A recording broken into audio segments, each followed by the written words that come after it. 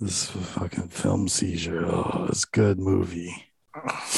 Who wouldn't like this movie? You soak it up and you just watch it. Anyway, hey guys, how's it going? I'm just relaxing out by my pool on the Spanish Riviera because I've retired from a life of crime. Your skin looks like leather, by the way. Oh, you can make it. You can make it into a suitcase. A carry-all, even. Oh my god, that killed me. Anyway, we are here to talk about a very, very just flat out one of my favorite movies. I think, Sexy Beast. Now, interestingly, this movie is labeled as a 2000 British psychological black comedy crime film. Yeah, that's all. That's mouth. It just rolls right off the tongue, right? But actually, it did not see theater release until 2001. It played at the Toronto International Film Festival in September of 2000. It premiered in the UK in January, and then came here in June, I think, of 2001. Now, what's funny is that I have a lot of memories about this movie, but we'll get into that story here in just a minute. I'm going to introduce my cohorts, my partners in crime, if you will. Chuck Moore, how's it going, Chuck? Hey, how are you? Doing great. You gonna call me a cunt all episode? No, I'm gonna tell you stuff like I'm not into this anymore, Jeff. All right, so I guess I'm going to call you a cunt then. The whole episode. And also Jason Oliver. Jason. Hey, yeah, I'm just I wouldn't be any good to you. Are you hanging out with Jackie Big Tits? I just wouldn't be any good to you. So you're gonna be useless. I'm gonna be useless. What do you mean useless?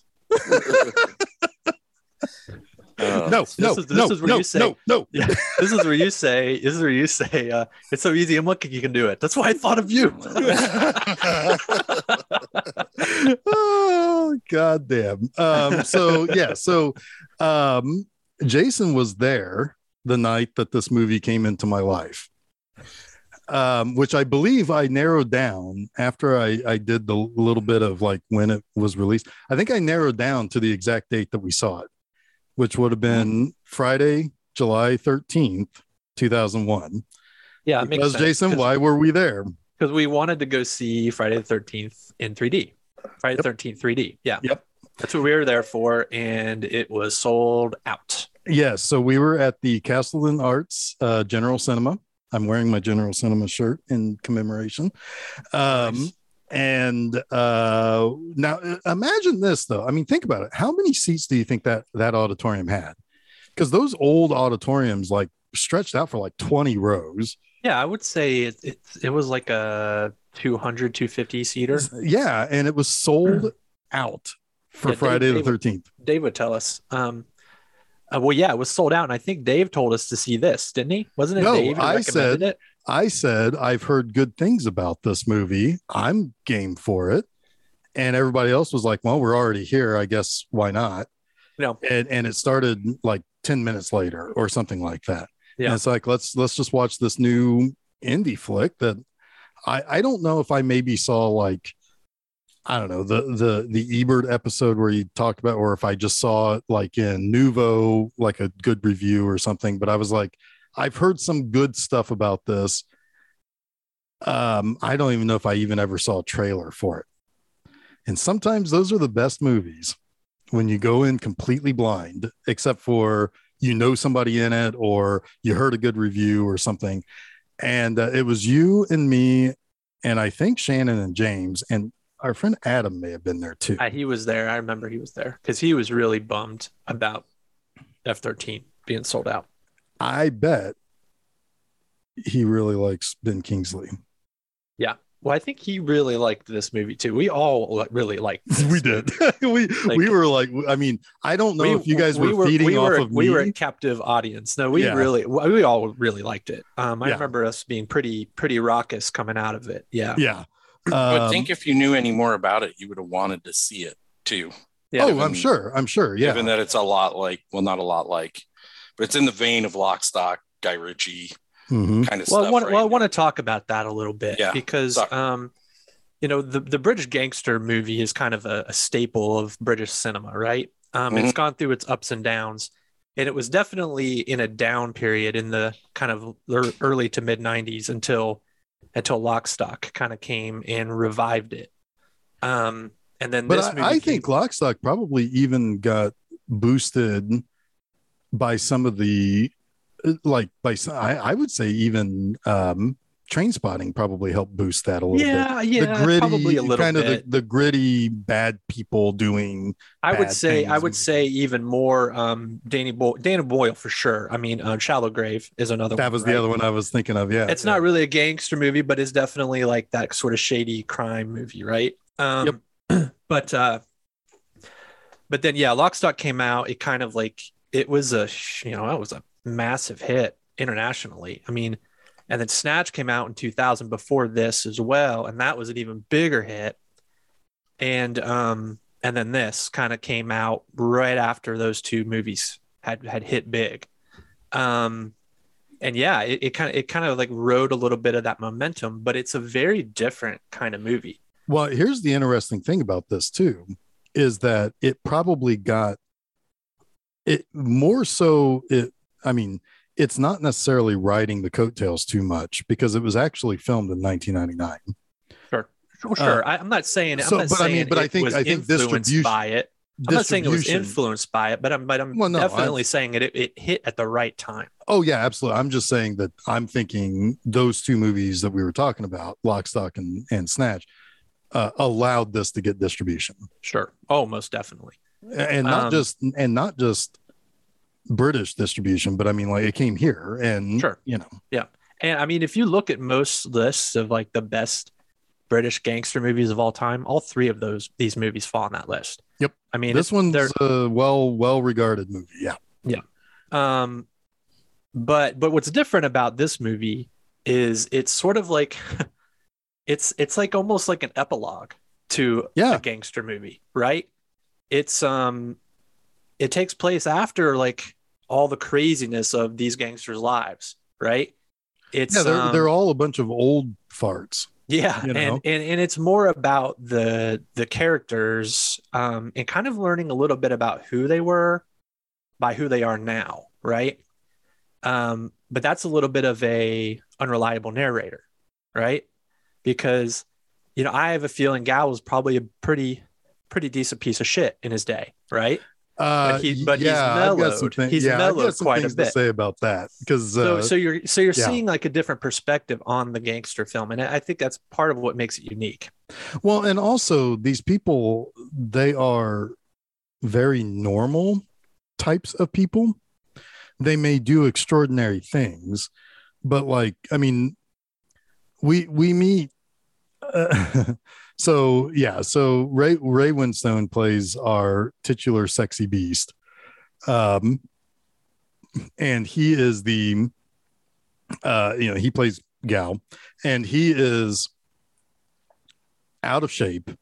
You can tell he's past his prime. He's leathery because he tans all day in the Spanish Riviera. He's kind of a doofus in a sort of a way, because like he's almost aimless because now he's retired, but he's almost gets killed by a falling boulder that comes flying by him into his pool. And then he's talking about how the boulder is going to be removed on Tuesday and the tiles are going to be fixed on Saturday, and even his buddy's like, yeah, right, whatever, that shit ain't gonna happen. Like he's kind of getting the piss taken out of him a little bit. The grill, when he's like barbecuing for his little party with his wife and their friends, the grill flames up in his face. He's at least portrayed as kind of a doofus at the beginning. I think these are all just indications that shit's about to hit the fan. I thought that too, where it's like, there is a Yeah, because Your certainly, perfect little life. There's a specter of danger that's Yes. approaching. Yes. Yes. yeah, because Don Logan, who is Don Logan is a motherfucking boulder. Yeah. and I'd rather he will- face he the will- boulder than him. well, yeah. he will also set their lives on fire. So, that right. too. Yeah, no, I would 100% try to stop the boulder coming down the hill than to try to tell Don Logan no. Because he'll also initiate with you a Bugs Bunny back and forth of no, yes, no, yes. He's fucking wild, man. But anyway, so yeah, but anyway, I mean, there's but you do get the impression that yeah, Gal is a tough guy, or was, I mean, like the way he speaks, he probably isn't going to be a very fun conversationalist unless you were one of his old buddies from the old days. He's he kind of falls back to some of those old things. Like he's at the restaurant that he likes, and he kind of acts like he kind of runs the play. Like, he likes the calamari. By the way, I want that calamari too. He kept talking about, I want that calamari. But like his wife wants to try something. I was like, no, I don't fuck that stuff. It's like, I just want the calamari, and he's almost acting like the Godfather in this place. And you can tell that that's how he's used to carrying himself. Now, when Don Logan comes to town, he cowers from that person, which shows that he really is out of shape. He's out of his league. And here's something I find interesting, though. It's a lot of these types of movies with the retired gangster, the retired safecracker, the retired bank robber, is they miss it. They want back in, but they calculated the risk and the danger, and they know they need to retire. But there's always something that pulls them back in, but they come in almost willingly, right? This is not the case. Like, Gal is content. He's happy, right? Yeah. Oh no, He's he talks about how like, Britain's a shithole, and it's filmed that way later. I like that. Jonathan Glazer he can shoot a movie. But anyway, he talks about how, like, Spain's hot. It's a fucking hot place. It's but that's for him, man. That's where he wants to be. And he pretty much makes it seem like he wants to be wherever his wife is, Dee Dee. Well, I mean, I would too. He's beautiful. Sure. I mean, but he's happy, and that's the point I'm trying to make. It doesn't fall into kind of the normal trope, right? Yeah. So they're at the they're at the restaurant. He's waiting for his friends.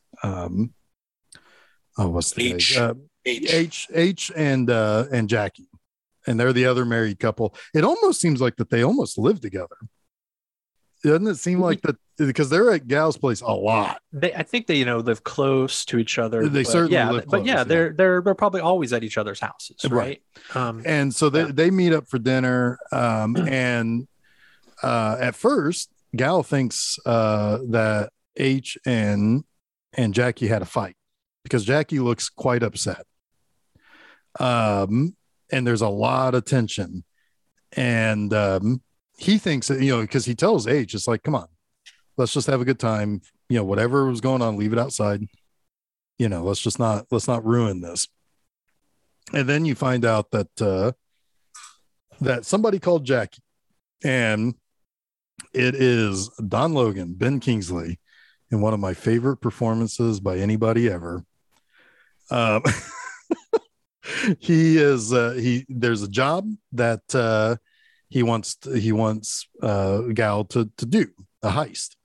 And Gal's like, no, I'm retired. I'm just going to tell him that. And H even says, you're not going to be able to tell him that. And it becomes this whole, it shifts the mood of the movie from this guy who's happy to be kind of living a nobody's life in retirement to, oh shit, a crazy man is about to come to the door. Oh, I should mention there's something important that happens before this. He's got a pool boy named Enrique, and he and Enrique, they almost have like a father-son relationship in some ways. And he takes Enrique out to shoot jackrabbits with H.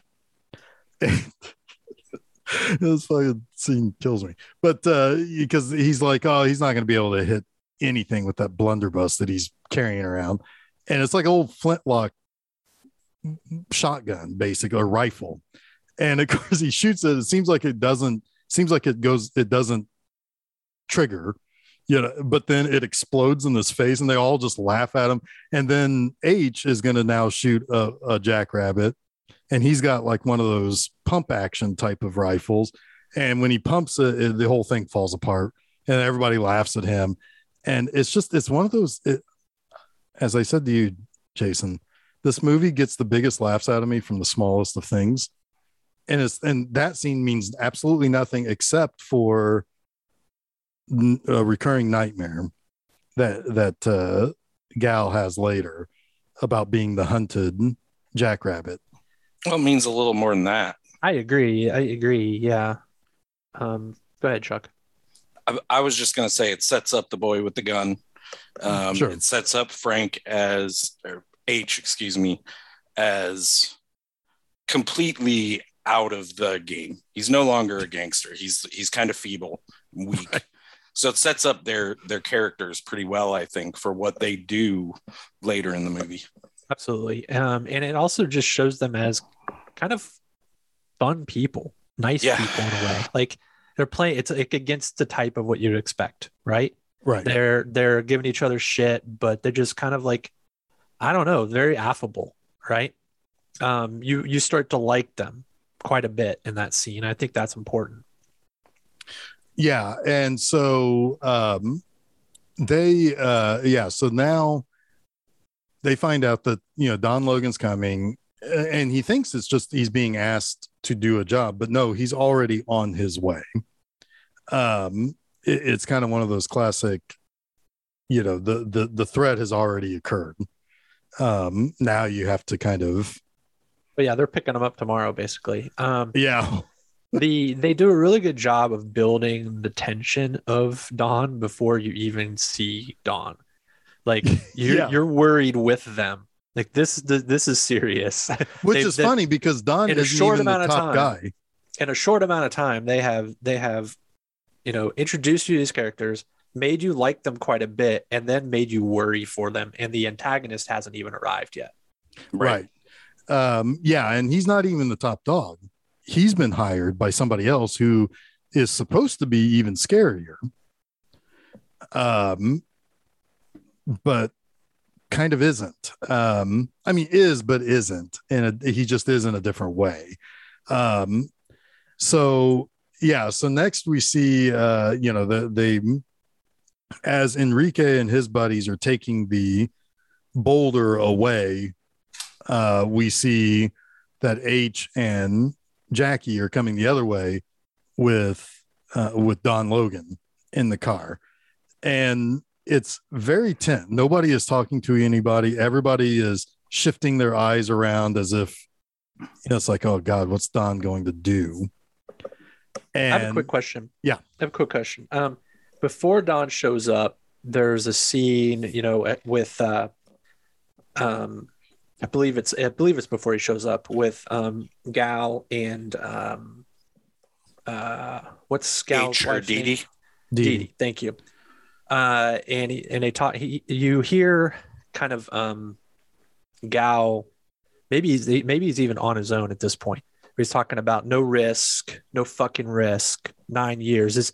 My impression is that he went away for 9 years for a job, right? I agree with that. Yeah. Nothing. I don't think it was explicitly said at any point, but is that the impression you guys got? Yeah. 100%. Okay. Cool. That he did time. Yeah. Yep. Yeah. Yep. And he, because that's the first time he has the nightmare of the rabbit hunting him. Yeah. And he wakes up, he finds Dee Dee outside, and she's worried that, Don's going to hurt him. Right. She knows that Don's a sociopath, and, he's already decided that Gal's going to do the job. And if Gal says no, then Don's going to literally beat him into doing the job. And And that's what everybody kind of feels. This is that there's going to be no sidestepping this. It's amazing. Like his presence in the car is completely silent, but like menacing, right? It's thick. Well, he's Real so thick. yeah, and he's so alert all the time. He sits up straight. Yeah. He's like he's almost like a preacher, right? But with how he carries his upper body and his posture, right? Like an old-timey preacher. Well, I also when he's sitting around watching telly in his whitey tighties, it seems almost like he's like it's like he's in a religious situation, like he's almost Muslim, in like like he was like he's about to pray, like But then when he gets out of the car, like he's been perfectly still, right? He hasn't shown any real sense of agitation necessarily. But as soon as he gets out of the car, first thing he says, I'm not going to try to do the accent, but the first thing he says, I got to change my shirt. It's sticking to me. I'm sweating like a cunt. Right? That's the first thing he says. And he is agitated. He's already on edge, and everybody else is on edge. And the audience is now definitely on edge. It's like, this is a guy that just is not fun to be around. Oh man, when they're sitting around right after that, it's like most uncomfortable. Yep. Not the most uncomfortable this movie gets, but it's definitely really uncomfortable. Right. No one knows what to say. He's just sitting there still again, right? Right. And not with them. He's not even sitting with them necessarily. He's right. Posturing kind of. Yeah. And and then people will talk to him, and like when H talks to him, he responds curt, and he responds very sarcastically, because he asks about his brother. It's like, I don't know, why don't you ask him? It's like, yeah, he's doing fine, whatever. Why don't you ask him? Yeah. And then when Gal says something to him, he talks more warmly like he only wants to deal with Gal.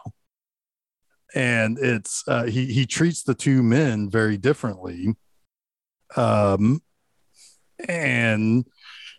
it's not until later that he has to basically basically abuse Gal. So yeah, I mean, H has nothing for him. He has one thing he wants, but he has nothing for him. So yeah. And Gal obviously has something he needs, and he will not leave without having. Right. And it's like the real him is coming out to H, and the superficial him is what is talking to Gal. It's kind of funny how obvious it is.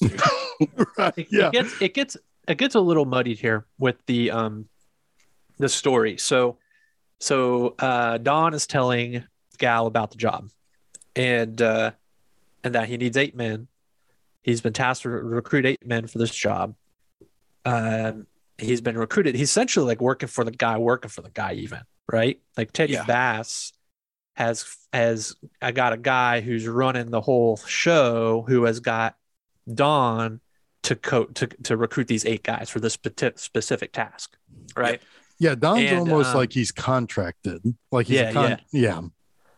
And it's interesting because the guy who hires Don, who works for Teddy Bass, says we need 8 guys reliable and with a positive attitude. That's important, that last part, a positive attitude. So it's interesting to me that Don would recruit Gal in the first place. Yeah, he's going against orders here. He's going against orders. Exactly. Yeah. Yeah, and I don't understand that. I don't know if that's just me reading into things, but it's interesting. Like, I feel like there's more history between Don and Gal than we're given. Oh, there is. There is because he goes on later when he's berating him and now picking on him for marrying an ex-porn star that he could have had anybody else because all the birds loved him. He was so good looking. He was so well in shape. Now he's just this fat fuck. And basically he's let himself go. And now, so they've known each other for maybe decades. It almost feels like Gal was even maybe someone that Don saw opportunity or potential or even admired at one point. Yeah. and now he's seeing what he's become, and he's disgusted by it. Yeah. But he won't give up his pursuit, which is odd. I think I think that's part of his. I think that he's is just wired that way. He's not gonna exactly. He's not going to take no for an answer. He's so zeroed in that, it's like, well, Gal Dove is the only guy I know who will do what I need, right? What this job needs. Right. There's also another motivation that we haven't talked about. We'll talk about later. Oh yeah, I mean, on why he's there for Gal too. It's not just about Gal. That makes sense. Yeah. Yeah. Yep. So yeah, the H decides he's going to take the women to dinner. To which Don is like, "Oh, I'm not invited." He's like, "No, you're." Oh, I mean, yeah, no, of course you are. And he's like, he's just fucking with H hard. And he's like, he goes, "I'm joking. I'm, I want to stay here and talk to Gal." Yeah, like, right. He doesn't even like let him off the hook. Really, he just. It's all the same tone until it's. He is always menacing, I guess, is what I mean, and just at different volumes. right. Because sometimes he's yelling no over and over and over and over. I mean, there's only one time in this movie where he's not menacing, and that's when he gets the phone call when he's at home, and he almost seems a little meek there. Yeah. Because he's answering to his boss.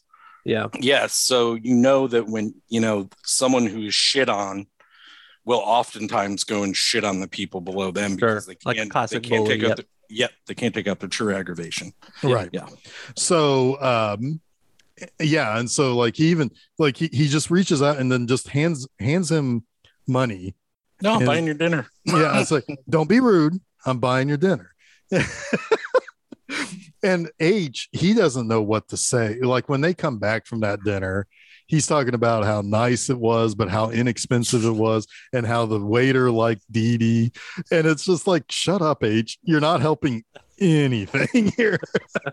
That is what uncomfortable and people in the position of weakness do. They often just talk. Right. They just keep talking because they don't know what else to do. Mouse diarrhea for sure. Yeah.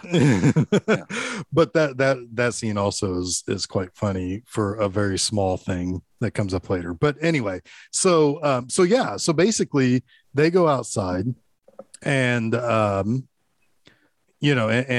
Ben Kingsley gets this look on his face, almost like, oh, I can't wait to hear the answer that I expect to hear from Gal. It's like, so, Jackie said I called, right? And he's like, yeah, she did. And she asked you a question, didn't she?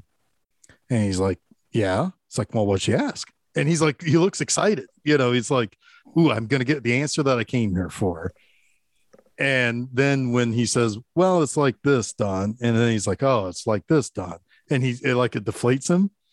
And then, but then we hear the story about about what the job actually is. This is very excellently done in this. It is so wild. It's the only way to make like a game of telephone or whatever you want to call this, like relaying of information, not just feel like an exposition dump. Right. So it's so well done. It's like you're waiting for the scenes to cut so you can hear and start to anticipate that Don is going to repeat somebody every time. It's cool. Yeah. It's fun. Yeah. Yeah. And but that's how Don is wired. Like he is telling the story verbatim of what he was told. And so we find out that Teddy Bass, Ian McShane, who should be the most intimidating of the bunch, is in my opinion, he is. Well, he's way scarier than Don. He becomes scarier in a way, but I would rather be in a room with Ian McShane than with Don. Yeah.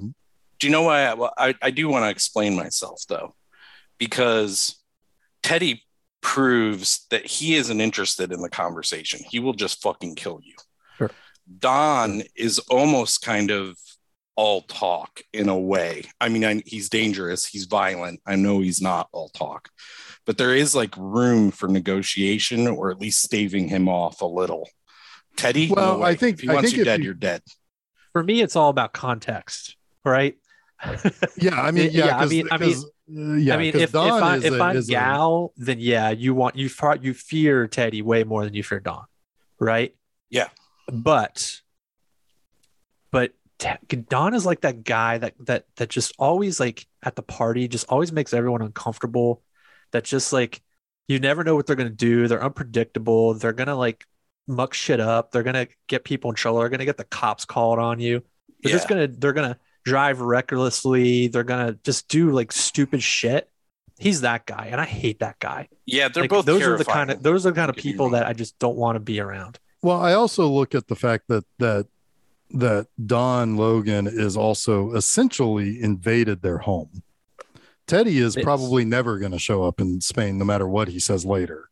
Never know. Maybe, but I get the impression that he got what he wanted, and yeah, he's not exactly happy with how he got it, but at the same time, I don't think Ian McShane has shown up in Spain. I don't either because of what I said earlier. If there was something he wanted, he would have done it just then. He Yeah. wouldn't wait until later. That is just kind of him, like Well, a parting my shot. feeling on it is Kinda, yeah. and we're already talking about the ending, but my feeling on it is that he's telling Gal, I might need another favor. That's fair. That's Maybe. what he's, That's what he's saying. possible. He's Yeah. not necessarily gonna show up to do him harm. He's gonna show up to tell him I got a job for you. He owes him one. Yeah, I get Yep. that. I totally Yep. get that. Yeah, but so yeah, I mean So he's he's- never out. He can't really feel comfortable that he's out. That's No. But Yeah. we're at the end of the movie. All right. Well, so next week we've got yeah. So so we find out what the story is. So Teddy Bass, Ian McShane, went to a porn. He went he went to an orgy. Orgy? Yeah. Oh God, when it's like, yeah, he went to an orgy, and Don got orgy. You know, like he's like asking, but it's like, what? You say orgy? But he just says it just the one word. But anyway, and they keep talking about all the shit that was going on there. Like there was fucking, there was there was sucking, there was all sorts of shit going on. There was, but anyway, he Did he call it like Caligula at one point or something like that? no, he said it was like ancient Rome. like ancient Rome, yeah. Yeah. It was crazy. It was like ancient Rome. Then he says, so they show that Teddy is like, just kind of hanging out with this topless chick. And she's like, so how's it going? And it's like, yeah, I'm doing all right. It's like, I would hope he's doing all right. And there's a guy sitting behind him who apparently is the president of, or no, he knows something about a bank that is particularly difficult to break into. He works there. Yes. He works at the bank. He's like the bank manager. Yeah, Yeah. he's like the president or something. Yeah. Yeah. And he's, and as they say, it's like he knew exactly who Teddy Bass was. He knew what he was getting into. He just wanted to tell Teddy that he has an impenetrable vault. But that doesn't mean that Teddy's vault is impenetrable, because he asks, Harry is this guy's name. Guys or girls? Oh yeah. He says, yes. Oh, yeah. And, Doesn't mean Teddy's vault is impenetrable. oh, Teddy's so vault good. gets penetrated. That's so good. That's so good innuendo there. Innuendo in your innuendo. Yeah. Wow, that's a double entendre. Entendre. Yeah. So then we get to see Ian McShane get plowed. That's probably the only time we'll ever see that. Which is interesting because I mean they set that point that character is not really, you don't know him for the menace that he is, right? Right. Which I find fascinating to make a crime boss like that, Well, it's possible that he's bisexual. doing that. It's interesting. He's possibly doing that to get the information he wants from Harry. I would argue he probably is into it, but I mean, but yeah, it's a I think it's a little bit It's of a both. power. It's It's a- a power bottom move. yeah. And that is definitely That is a power vault. bottom. That might be the epitome of power bottoming. Ian McShane, if there would be anything he is in that situation, would be a fucking power bottom. Yeah. That's fucking Lovejoy, god damn it. It is kind of amazing how like the difference in menace you have between Ian McShane and Ben Kingsley. When I saw this movie, I didn't know who Ian McShane was. I don't believe I'd seen, or maybe it hadn't even come out yet, Deadwood, which really like made Ian McShane's career in many ways. And he started popping up everywhere Yeah. after that. Yeah. But talk about a menace. Holy smokes. Like maybe one of the greatest television characters of all time. Swearing Jim. Oh, and Denwood. Yeah. Yep. He's for sure. This is I didn't say this up front. This is the first time I've seen this movie. Ever. I don't know why it's appropriate to say this now, but it is. So I was well familiar with these characters. I think I didn't Ian McShane. He's been terrifying. He looks terrifying no matter when you see him. He's fucking He could be terrible. giving me cotton candy and I'd be scared of the man probably. Take the But he's cotton also candy. yeah, he's also oddly likable Totally. too Yeah. in his terrifyingness. Yeah. Oh yeah. I mean, his character in Deadwood is like what makes it so interesting is how many dimensions there are, not just to Right. his vileness, but to his humanity, right? Yeah, He hasn't yeah. lost all of his humanity. It's still there. It's just really hard to find. And the show makes sure to find it. Yeah. What's interesting is in 1974, there's a Sean Connery, Ian McShane movie called The Terrorist, or also Ransom, that William Fox, who plays Harry, was also in. Interesting. Interesting. Another interesting thing about William Fox later, when we get James to Fox talking about next week. looked familiar. Or no, James Fox. Yeah, James. I'm sorry. I had the wrong Fox. This is a different Fox. Anyway, James Fox, we will talk about a little bit later, because he has a kind of a connection to the director of next week's movie. Professional tease right there, Jeff. Yep. Oh, I am a professional tease, just like Ian Yes, McShane's you are. vault. Anyway. Whoa. Whoa. Let me into your vault. So what happens next after Lord Power bottom. after Power Bottom, after one vault has been penetrated, Ian Voldemort. McShane penetrates the real vault. He puts a very important item in a safety deposit box because he wanted to see just how impenetrable this bank really was. And he just puts a pack of cigarettes in a safety Yep. deposit box. That's it. He's only there to just stake the place out. Do you see that later, right? You don't see. I was trying to figure out that scene, what he put in there, but they don't show it, do Mhm. they? Yeah, they Yeah, show it. They there's do a pack show of it? cigarettes. Yeah. Okay. And I know then they show it comes later. out but- later when it floods. Yeah. Yeah. Yeah. You see it. It might not be clear, but it's like just a square box. Yeah. Yeah. Gotcha. Oh no, I meant to actually write down what the brand was. But yeah, I immediately recognized it as cigarettes. Probably Virginia Slims. Red apples. Isn't Apple like a famous movie cigarette, or was that a real cigarette? Red apples that's Tarantino. Ah, That's thank his you. made up Thank brand you. for cigarettes. Yeah. Thank you. Yep. All right, continue. Yeah. So basically, so at this point, Teddy wants the best team possible to get into this bank vault, and they have to figure out how they're going to get into the bank vault. And they basically have like 2 days to get there, because it's like on Friday you got to go to the Grosvenor, and that's and your last name is Roundtree, like Smarties Hello, and Shaft. Rona. Yep. Smarties. Smarties and Shaft. Yeah. Speaking of Shaft, let's talk about Ian McShane again. Anyway, Damn. anyway, I think you're a little obsessive here, Jeff. Just a little bit. well, it's No, not every go, day that continue. you. Anyway, okay.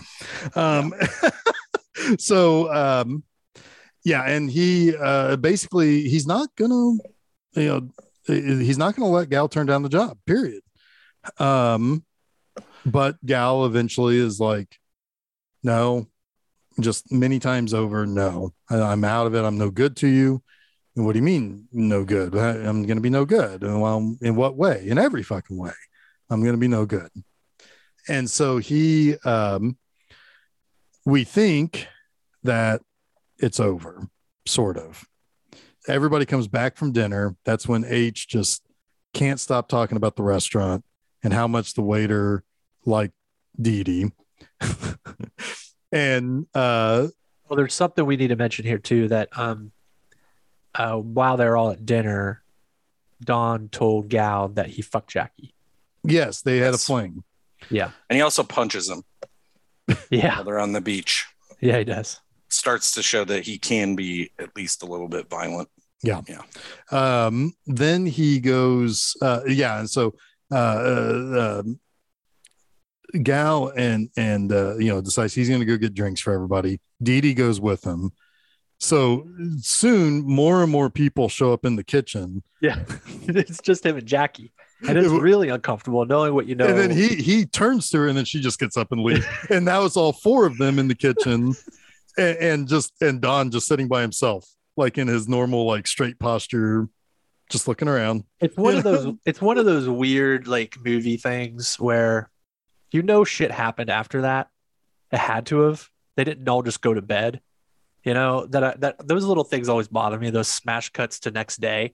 It's like, but what happened next? Oh no! What happens next is one of the most memorable things that I remember of this movie. Well, when he gets him out of bed, but I'm saying like they didn't all like leave the kitchen and go to bed. Like there were pleasantries of some sort. Well, that were exchanged. Don is biding his time because he's going to get a yes out of him, regardless. Is he? Well, he explained in his mind he's going to get a yes, right? But he does get that yes, just not in the way that he expects, but in almost a defensive way. But we'll get to that. So everybody's in, Gal and Dee Dee go to bed, and the pep talk. Ben Kingsley starts talking to himself. Before that, I love him pissing with his hands on his hips, and then he just turns himself ever so slightly and he pisses on the floor. He's marking his territory. He's a wild animal.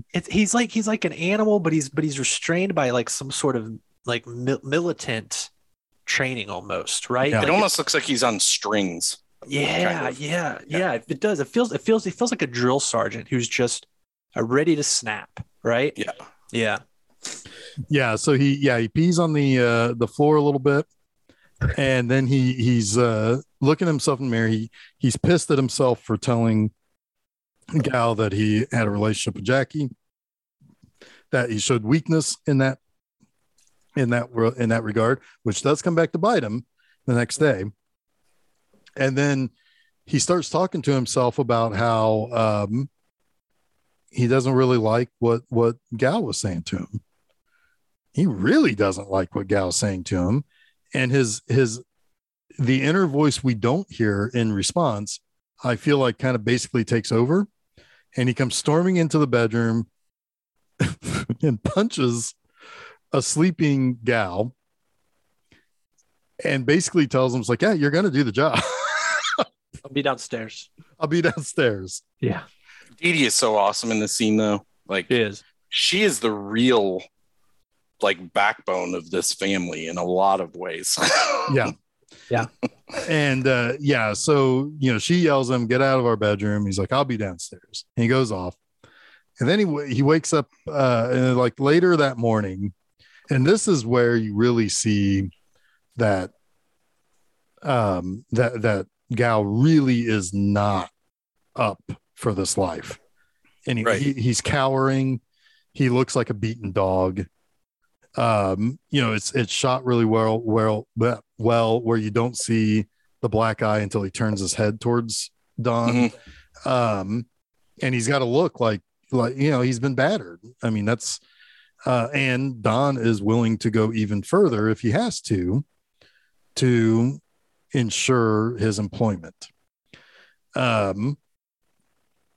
So yeah, but anyway, he basically he goes in about how this is when he says like, yeah, you know, you could have had anybody, but you had Dee Dee. You know, it's like she was a porn star. They have wank off, or what was it? They meet on Fridays and have wank offs. Basically, I think it was Wanker Wednesdays. Her fan club, yeah, Wanker Wednesdays, and they all have circle jerks to watch the old Super 16s of her old movies, which is so ridiculous. Like, well, I mean, he's desperate at this point to try and get a rise out of Gal here. Yeah, and you know, and he's just denigrating him through his wife. Yeah. Which is about as low as anybody can go by denigrating somebody through their spouse. So, you know, but he's like, and I think at the same time, he's tremendously jealous because I think he recognizes that they love each other, and ultimately, yeah, again, that's going to be Don's downfall here in a bit. Yep. Yeah. So he just abruptly stops and is like, call me a fucking cab. I got to go airport. Well, it's not abrupt. It's when Gale challenges him on why he's really there. Yep. Yeah. And this is when he brings up, like, you're not here for me. You're here for Jackie. Yep. And this royally pisses Don off because we don't know for sure, but I'm pretty sure he's right. Gale was right in what he says. It's like the only reason you're pressing for me is because of her. Yep. Yeah.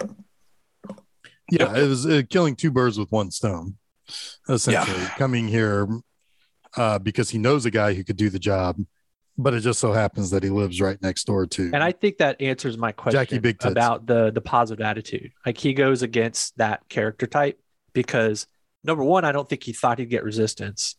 Number two, yes, he wanted to see Jackie, and he doesn't want to be made a fool of in front of Jackie, and that's what's happening now. If Gal doesn't agree to go, he's being made a fool of in front of Jackie, and he can't have that. Yeah, I would agree with that. Yeah. So yeah, he heads off to the to the airport. He gets on a plane, and he's smoking a cigarette. And the stewardess comes and says, you know, why, you know, you got to put out the cigarette. And he's like, no, I'm not going to put out the cigarette. He's like, well, we can't take off until you put out the cigarette. It's like, well, that sounds like your problem. And he, you know, so he's like, nope, I'm not going to put out the cigarette. I'm going to smoke this all the way through. And then he says, then the guy behind him, it's like, why don't you just put out the cigarette? And he's like, oh, well, okay, well, while I cut off your hands and use them as an ashtray.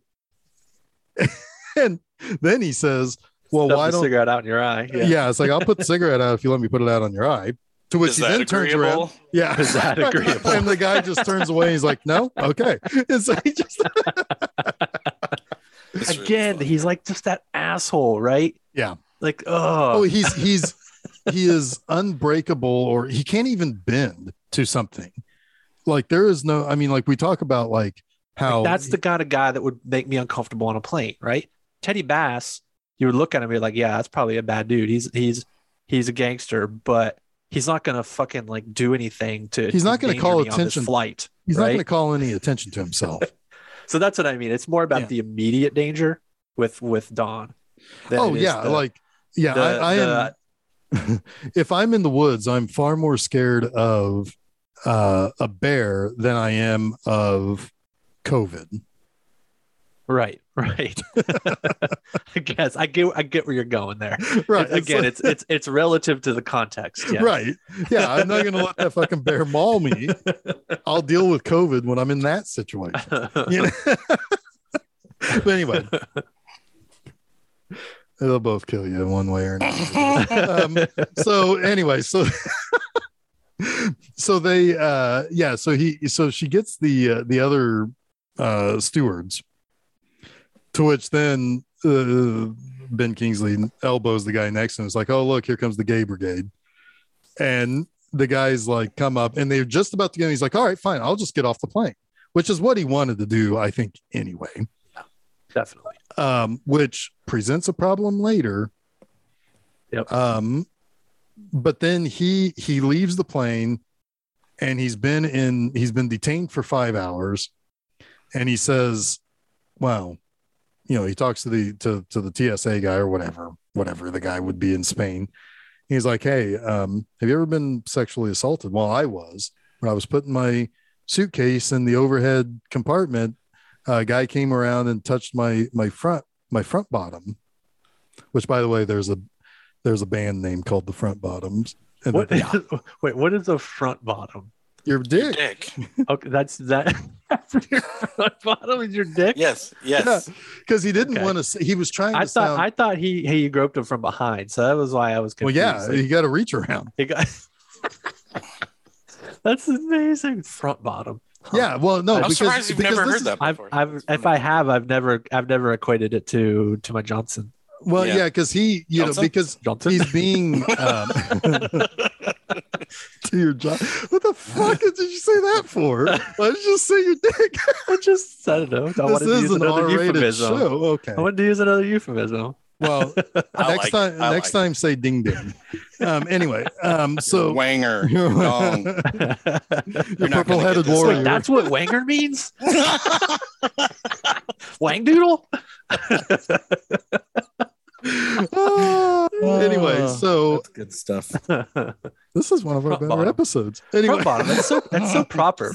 Well, no, but that's the thing. He's a sociopath. He is playing to this guy to get out of the trouble. Oh yeah, I know. I know so, he's doing. So that. he's not going to say my dick, he's not even going to use the word penis. Oh, he's being very reasoned. He's being very calm. Yeah, absolutely. So anyway, so he's like, well, it's like, I don't want to cause any problems. I'm not going to call the British embassy or anything. I just, I don't want to cause any problems for your airline. Just let me go, basically. And he does, to which then he storms. And I assume he walked all the way back to fucking Gal's just on a fucking straight path right back to Gal and Didi. Like through lanes of traffic, probably. Just like except they show him get out of a car when he gets there. That's fair. Well, that was only he flagged down that car in the last 10th of a mile, or he got in the car just so he could get out of it. It was already sitting there. Now, it is sticky. It is pretty hot. He probably at some point was like, "Let's fuck this. I'm getting." I'm sweating like a cunt. Anyway, so he the moment he opens the door, he's fucking yelling like crazy about about like, oh, you think, because what's funny is he is saying the exact thing. He's asking in a very loud tone the exact same thing that H says to Gal, which is he's going to go back. He's not going to make himself look like an idiot. He's just going to say, I've changed my mind. I don't want him. And he gets out of the car, and in so many words, it's like, oh, you think I'm a fucking idiot, do you? Like almost as if he heard the conversation, and he has lost his fucking mind. He's stewed the whole walk there. While he's walking very purposefully. Yeah. I imagine him walking too and like spraying his piss with his oh yeah, he's marked he has marked all of Spain as his territory. Yeah. That's funny. So yeah, he and he starts letting off, he's again denigrating Didi. He's talking about having the affair that he had with Jackie. He hits Gal with a bottle, smashes it on his face, and Enrique comes around with the gun to defend, essentially his surrogate family. Yep. And so which again, menacing as he is, he's like, well, just go ahead and shoot me then. You're gonna shoot me, shoot me. And when the kid doesn't, he's like, all right, I'll just take that then. And he just takes the gun out of Enrique's hand. Hits him over the head with it. Yeah, and then hits him, knocks him out. But then Didi comes running out with a fucking shotgun, one that works, by the way. Yeah. And then we cut to Friday in rainy ass England Yeah, and Gal is checking in at the hotel that he At the was told Grosvenor. to check into. Yep. Yep. Yeah. It's like, As oh shit. I feel like something happened there between that cut. This annoyed me like the earlier scene, Jason, where they just cut away. Something had to happen after. No, Well, I'm just joking. okay. I'm making a joke. All right. Sorry. Whew. That wasn't obvious. It's like, Sorry. whoa, Chuck Like, just stopped the movie at this point. Like a It's front, all that's a front bottom moment. yeah. I didn't. I think it's a good joke. I just didn't make it well enough. No, I mean, you got me. I was like, okay.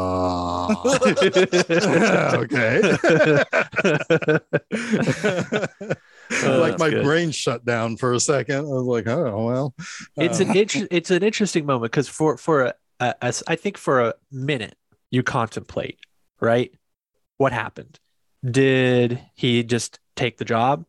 Did it go badly for his family, or does he have to take the job? Because they probably killed him, and that's what we find out.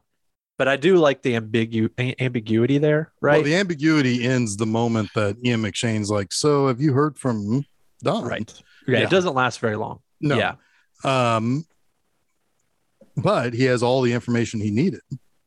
So, do you think it was a kind of a bad plan for Gao to tell them that he talked to him from Heathrow? Yes. Well, I think so too. This is he doesn't know what to do. He's lost his cool essentially. Yeah, for sure. I mean, when he was in the game, he would have said, "Well, I don't know. I haven't seen him since he left the airport." Right. He had a day and a half to plan this response. So exactly. It was definitely a bad plan. Well, yeah. I mean, he's harder. Yeah, but I think that still he's off his game. I think he's. I think he is so far out of the game that he can't. I think it's more he's scared shitless. He's definitely scared shitless. And Teddy Bass is no fool. Yeah. Oh yeah, because he keeps coming back to ask where's Don. Yep. So yeah, so the plan is, and what's funny is that this is the third act that, what's funny is that the first two acts of this movie are so fucking good that I don't even care that much, that I don't care that much for the third act. Yeah. I mean, the third act is just how things have to. It has resolve. to be how it ends, but at the same time, it's like the third act is not quite that special. What I like about the third act is Ian McShane. Yes, this because is where now you see a new menace and the new problem in front of Gal. Yeah. But yeah, to say that I don't care that much, I mean, I only mean that in comparison to the first two acts. Sure. Yeah, because there is kind of like this tension and energy that has to transfer now. Right. To and you got to build a up different character. And that's you lose a little bit of steam there. Yeah. Right. So you got to build that back up, but it builds up nicely and quickly. Yeah. So, and it builds up with, again, the imagery of him eating and the Jackrabbit Man coming up to him. Yeah. As represented by Ian McShane, once again saying, "Tell me again what Don said when he called you from Heathrow." Yeah. And he's like, classic. That's classic, like gangster shit. That's like Sopranos kind of stuff, where they don't believe you, so they keep asking you, and they keep wanting to hear the story again, right? Well, they're listening for the little fuck ups. Inconsistencies. Yeah. Yes, exactly. It's poor form by Teddy though, because no matter what happens, he's going to use him for the job. Right. So to rattle him before a big job like this makes absolutely no sense. Well, I think part of it too is trying to figure out what his motives are. To me, I think Teddy Bass has got it figured out, and he's like, he's going to do the job because he has to do the job, and he's going to do the job well. Right. So why fuck with that then? Well, I think he's figuring it out. Okay. Right. I don't think he knows right away. Yeah. Well, I don't and think if he, I agree with that. But also remember, he also knows where he's at. So if he runs in the last second, he'll find him and kill him. Yeah. I mean, that's not what I mean though. What I mean is if you know someone needs to do a very specific job for you and they need to be cool under pressure, you shouldn't rattle them beforehand because they might fuck up. That's what I mean. Not anything about him running or leaving or whatever. I think he's assessing the situation at every step. Yeah. And making judgment. Yep. Fair. So, fair. Yeah. So yeah, basically the job is there's a bathhouse next door to the bank that if they drill through the pool in the bathhouse. By the way, you think Ian McShane goes to that bathhouse a lot? Uh-huh. Oh yeah. Drops his towel quite frequently. Oh. It's hard to put the little handkerchief in the back pocket when you're not wearing pockets. Anyway, gosh, we really yeah, put it in your front. Tie it around your front bottom. It'd be like Steven Tyler's microphone stand. God damn. Okay, we're getting out of hand here. So we the royal we. So anyway, so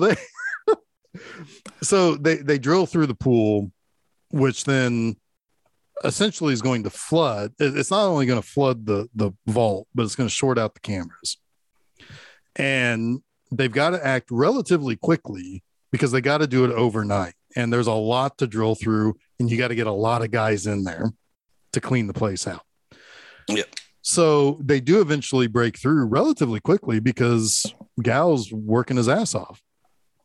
Gal even corrects someone who says it's going to take like 7 hours or 7 more hours. Three or 4 hours. And Ian McShane says, no, that's bullshit. And he's like, no, 2.5 hours. Tops. Basically he's running the drill crew. Yeah. So they get in, and everybody's like snatching everything from the floating safe deposit boxes. And Gal finds a couple of ruby earrings, and he decides he's going to take that back to his wife. And so after the job is done, I love the guy who finds the urn, opens oh it, God, yes, and it just floods the whole room with ashy water. Ugh. Yeah, and it was that's so when obvious too. I'm like, why is he opening this? Don't open that. They may have good attitudes. They're not very smart. No. So because it's funny because it also almost seems like that's what ends the job. Yeah, but that's just a time cut. But anyway, they're all celebrating at the bar. It's like 4:00 in the morning or something like that. And now Gal has kind of made a mistake. He's carrying around his suitcase. Yeah. To which Ian McShane's like, hey, you leaving? You jetting out of here? It's like, where are you off to? It's like, dude, he's on to you. He knows. And he's like, oh, I'll take you to the airport. It's like, oh God, don't do that. Don't get in. Don't accept that. But he can't say no. It's kind of, can't say no. It's classic. It's kind of, yeah, it's a Don situation that guy is not going to let him say no. Nope. But he says, hey, I gotta stop off someplace here real quick. And do a thing. Our bottom move complete. Yep. Yeah, he shoots Harry right in the face, and then he's like, I'm not fucking around, where is Don? And he ends up driving him to the bus stop to go to the airport. After again, Gal professes his innocence. Oh, I don't think so. Well, they don't actually show us. He says, I don't want to do this anymore, Teddy. Well, which that's I think true. is relenting on pretending that he didn't do something. Maybe not, but I think he tells him. Teddy says, if I cared, I mean, they both know that each other know whatever they know, right? Whether it's said out loud or not. But he's like, if I gave one little shit about Don. And then he just stares at him. And they just stares at him. Yeah. Yeah. It's like, he pays him for his job. He's like, how much did Don say you'd get off this? No, he didn't say. Well, I'm going to give you a tenner. Yeah. Pays him gives him 10 pounds. Yeah. Like, all I've got is 20s. You got change. And he gives him change. Yeah. Oh, he's very insistent on the change. Well, oh yeah. insistence with his eyes. Uh-huh. Right. No, I'm not giving you this fucking 20. Yeah. Give me a 10, you cunt. So yeah, and he basically is like, so you live in Spain, huh? That must be nice. Maybe I'll drop by someday. Yeah. And then, it ends up Gal goes home. That's what I was saying earlier about that. That to me is signaling to Gao is like, you're not ever out. Right. Yeah. Yeah. It's like the Godfather moment. Every time I try to get out, every time I try to get out, they don't get comfortable. Back in. Is what he's saying, Yeah. Yeah. Go enjoy your semi-retirement. Right. And he goes, so we go back to Spain, and did you even talk about Don actually dying? I don't even think we talked. Oh yeah, no, yeah. So well, basically, not. Yeah. I mean, when does that cut back? It's before they have their conversation in the car. Oh yeah, it cuts back before the job. Dee Dee blew him away. Yes. And then they all beat the shit out of him. Everybody got in on that. Yeah. And it seems as though H is the one who actually delivers the killing blow. Well, because he wouldn't fucking die. Yeah, go ahead. Right. Yeah, it wouldn't die. And Don trying to get one last dig in is like, I fucked her. And H says, I fucked you now, haven't I? Yeah. Yep. Yeah. And it gets the kill blow in is what I would imagine. Yeah. And then they buried him under the first tile. The first clue that he was buried under the tiles in the pool is when they're refilling the pool. A pretty beat up looking Enrique is just staring at the two hearts that are at the bottom of the pool. Yeah, I'd say it's fairly obvious that's what he was for sure. Yeah. Well, it's definitely, we see that, but at the very end. I mean, at that point, right? It's fairly obvious that's what he is. Yeah. So, which is awesome because so when we get back to Spain, H is talking about a pill that you can take. It drops you right back into like this just general affability of these people, right? Well, because Jackie's response to this story he's telling about this pill that will keep your hair the exact way it is at that moment is so incredulous but so funny at the same time. Yeah.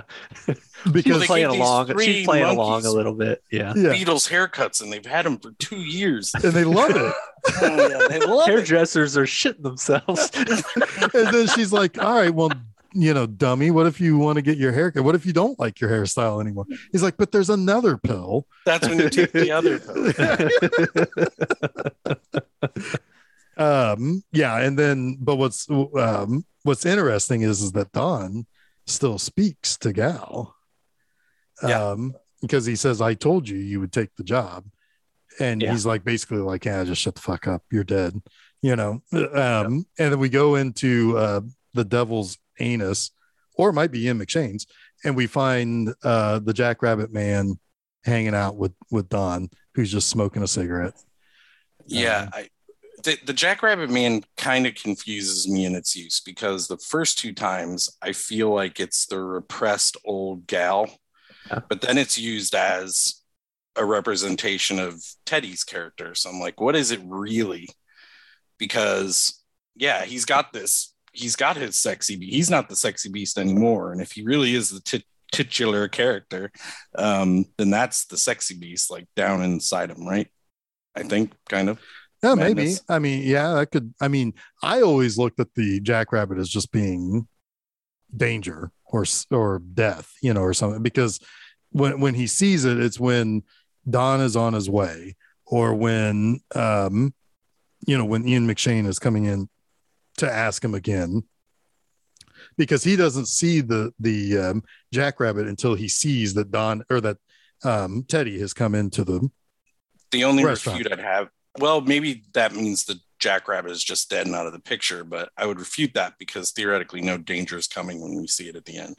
I think to me, it's kind of a representation of just his past and the inescapability of his past, right?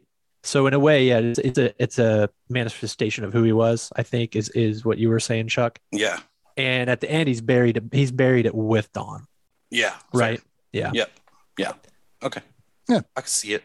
Either which way, Don's just hanging out down there with some smokes. Yeah, he is. He seems almost kind of like, I'm down here with you, Jackrabbit man. Yeah, I mean, it's not really him. It's Right. It's Gale's thoughts on him, right? Yeah. So he's annoyed that he's down there. Yeah. So yeah. But yeah, he's, it's like, yeah, you said that, you said I'd take the job, but you're dead now. So fuck off. Yep. Basically. Ben Kingsley was nominated for Best Supporting Actor. Super deserved. Yep. It is, you forget that he is, you forget that he is Ben Kingsley in this almost. Like who won that year?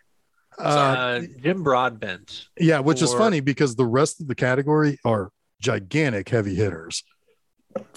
For what movie? Iris. Yeah, it's like a movie that no one ever will remember, or a performance no one will remember. So like we have all these giants, so we'll just pick the guy so we don't. Yeah. Who else was nominated? So Ethan Hawke in Training Day, Ian McKellen as Gandalf, and John Voight as Howard Cosell. When was he Howard Cosell? Ollie. Oh yeah. So heavy hitters, two former winners, and the quiet guy won. Is Ethan Hawke a heavy hitter? Well, I mean, I would say that movie. I'm not saying he's a bad actor. No, that movie, him and Denzel Washington, that was a pretty tense. Oh yeah, duo. Yeah. Which Denzel Washington won, and probably he Ethan Hawke got nominated because of Denzel Washington, because he had to kind of toe the line with him. I will say that Kingsley performance is one of the most consistent I've seen. Like he is that dude for the. I would not want to talk to him on set if he's in that. No.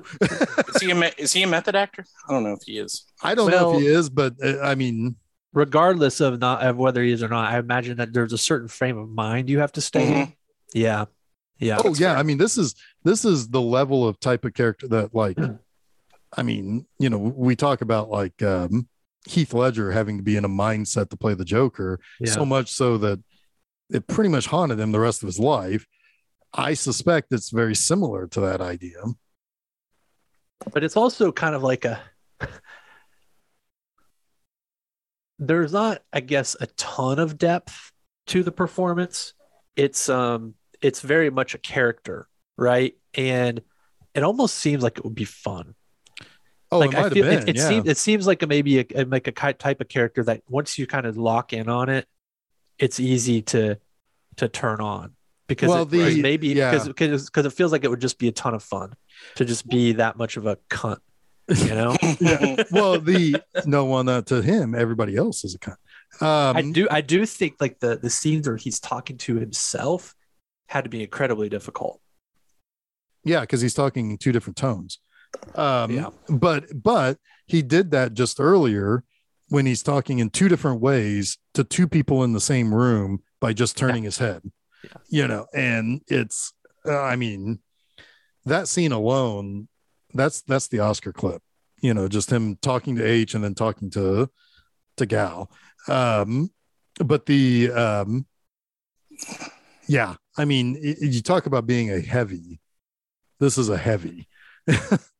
This movie didn't do well, did it? I mean, it did very well critically. Yeah, it was a small release movie. I feel like it maybe suffered the name movie, which is appropriate, but also not at all describing what you're going to see. Yeah, this is the epilogue to the story of the sexy beast that was Gal when he was younger. Yeah. No, I mean, it cost a little over $4 million. It made a little over $10 million. Yeah. Which isn't bad for a Searchlight movie. Yeah.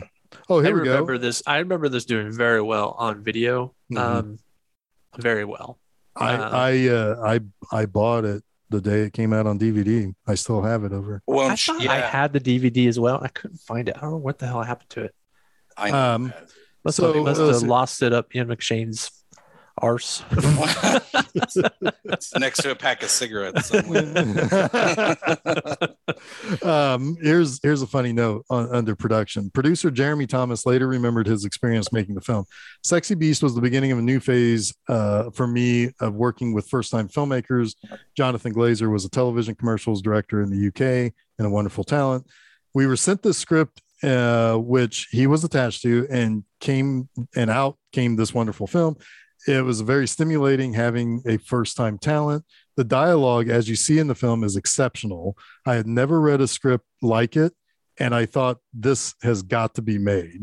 It was very difficult to get insurance on the film, actually. When the American studio bought the film, their legal department said, you cannot make this. It has something like 300 uses of the word cunt and 400 fucks. But somehow it passed the censorship and got out there. And that's why I love this movie, too. The word cunt doesn't carry as much weight in Britain. Yeah. But I mean, Tarantino got Pulp Fiction out. I mean, I don't see why this would have a problem. Right. Absolutely. I bet if Tarantino's name was attached to it, it wouldn't have had a problem. Yeah. I do want to say Jonathan Glazer, I don't know if I mentioned this in the episode or just to you guys. He's a wonderful music video director, made some of my favorites ever. Yeah, he doesn't do much anymore, but yeah, that's how we got to start. Really great stuff. And this movie has some very interesting shots, vantage points, the way things are well, just the difference between Spain and England is stark. Like but it's done very subtly, right? Because there are times when it's even sunny in England, but it doesn't look the same. Well, you're in a city versus out in the middle of nowhere. That's fair, but there were a few times where it looked like they were definitely using a blue filter. Blue tint. I will say that Jonathan Glazer, I mean, I don't really like the song, but the video is definitely very, very interesting. The Virtual Insanity video. Oh yeah, it's one of my favorite videos ever, and I do like that song. That's fair. I mean, that's right. Oh, my favorite video of his is Uncle Rabbit in Your Headlights. Yeah. Uncle featuring Tom York, and incidentally, Uncle did the music for Sexy Beast. Yep. I like Shadow, right? Yeah. He was a member, I think, for a few years in the late 90s. Yeah. Yeah. But he had departed, I think, by the time this movie came out. Okay. Yep. I like the Karma Police that all mostly looks like one single take. Back and forth. Oh yeah. Yep. Anyway, I talked about these things when I did another Jonathan Glazer episode of Monster Mondays, another wonderfully shot movie, Under the Skin. That's good stuff. So yeah, I talked a little bit about him. Yeah, he followed this up 4 years later with Birth, which I also like tons. It's probably my favorite Alexander Desplat score. Love it lots. Kind of a weird little movie, but I really enjoy it. And then Under the Skin came almost 10 years later, and then we're still waiting for film number 4 from Mr. Glazer, which I believe was just announced. Oh, nice. Yeah, he's making a movie based on a novel called The Zone of Interest. Oh, interesting. Yes, I bet it'll look good. Yes, I would agree. I think it's kind of a heavy topic. I think it's like concentration camp stuff. Yeah. Ooh, I don't know. I know. I'm gonna see it once, just like I did every other movie about concentration camps. I can't watch them. Ooh, yeah. A Nazi officer falls in love with the woman of the commander of the Auschwitz concentration camp. That doesn't. Okay, heavy. IMDb, you fucked up. What? So a Nazi officer, Nazi officer falls in love with the woman, probably who's the wife of the commandant's wife. Yeah, there we go. There it is. Yep. There it is. Now, if that's a Secret Ilsa sequel, I'm on board. That's how I like my weirdo Nazi movies. Maybe I'll watch that with Ian McShane some night. Anyway, he might be into it too. Never know. You never know. You never know. Yeah. So Chuck, this was a first timer. I assume that you liked it quite a bit. Hated it. Every single minute of it. No, it's really. Did it touch your front bottom?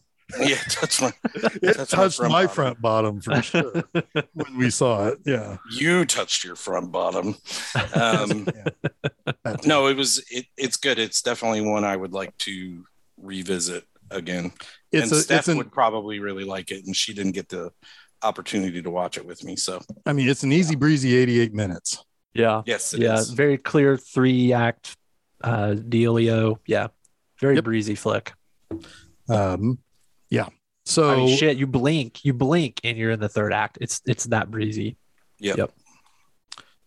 Yeah. So any final thoughts on Sexy Beast? I mean, I guess there is one thing I will add is that there are a few movies like this that kind of hit me in a very interesting or in the right, like at the right time in the right way. This was one. There are a few movies particularly in the late 90s too. One, a couple more recently, like How Much I Took the Drive when we did that for the show a few years ago. And even more recently, the movie Duel that I just saw at the theater, didn't know anything about but the summary.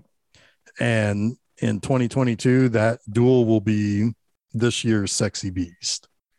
I just fell in love with it. It just hit at the right time, the right way. So anyway, if anybody's looking for something, if it's still playing at a theater near you, which it probably isn't because Doctor Strange is probably blowing out everything that's small, they're no longer going to get a screen to show on, I would recommend that one. So anyway, yeah. What's next week? Next week, we've been circling the drains on this one for a little while. Don't Look Now. Yeah, so we've got some Donald Sutherland, Julie Christie action, literally, probably, I think. I've always described that scene as being something that almost seems too personal for you to really. I feel more comfortable watching dirty porn. They both deny it, but yeah, right. It's hard to say. This is funny. So sorry to interrupt there, but I kept thinking whenever you mentioned it that we were doing Don't Look Up. Oh, so when you said Donald Sutherland, I'm like, wait, am I thinking of the wrong movie? I was definitely thinking of the wrong movie. Crusty old Donald Sutherland's going to town on, yeah. Yep, very different. They're very different movie. One is not funny at all. And that one is Don't Look Now. So now I did mention that there is a connection between this movie and that. In this week's movie, Sexy Beast, you had James Fox playing Harry. James Fox was in a movie that Nicholas Roeg co-directed that had Mick Jagger in it, that supposedly had Mick Jagger and Keith Richards' wife having real sex on screen too, much like Don't Look Now did. Yep. Yeah. And James Fox was the star of that movie. James Fox, after performance, became a evangelical Christian. Oh, wow. Yeah. Mick Jagger fucked him right into evangelicalism.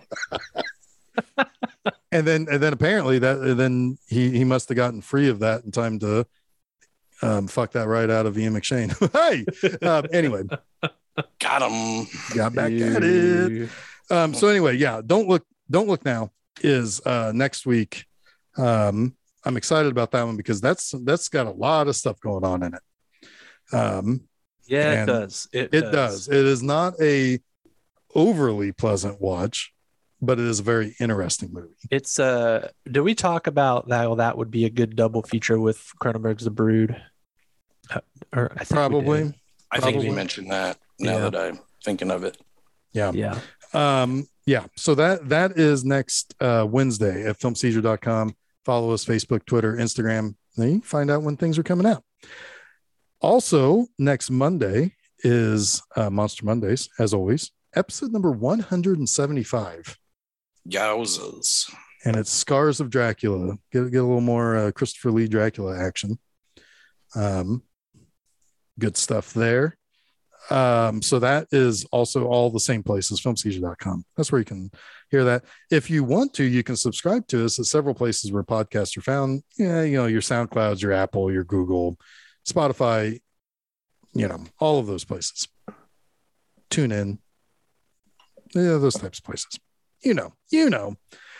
This weekend is a big weekend for B Movie Enema. You guys want to know? You want to hear the bigness that's happening? Never forget. Well, that's one thing. But first, on Friday, there's a really good movie that I watched and reviewed in honor of Mother's Day. And it's a little VHS, straight to VHS movie called Mommy, starring Patty McCormack. That's a really good thriller. It actually got praise from a lot of critics, even though it was direct to video. So I have that. So happy Mother's Day to everybody. Here's a killer mom movie. Have fun with that. Then on Saturday, season 3 of B Movie Enema, the series premieres with a really good movie too, The Big Dollhouse. A nice little women in prison flick from Roger Corman. One of the very first New World Pictures releases. I think it was the second New World Pictures. Anyway, awesome movie, good times. So that's bmovieenema.com. That's where all that stuff is found. So do those things, and you'll lead a happier life, I think, if you do that. If you do all of these things I just mentioned. So until next week, when we don't look now, I am Jeff Arbuckle. I'm Chuck Moore. I'm Jason Oliver, and you have been listening to Film Seizure. Yeah, cunts.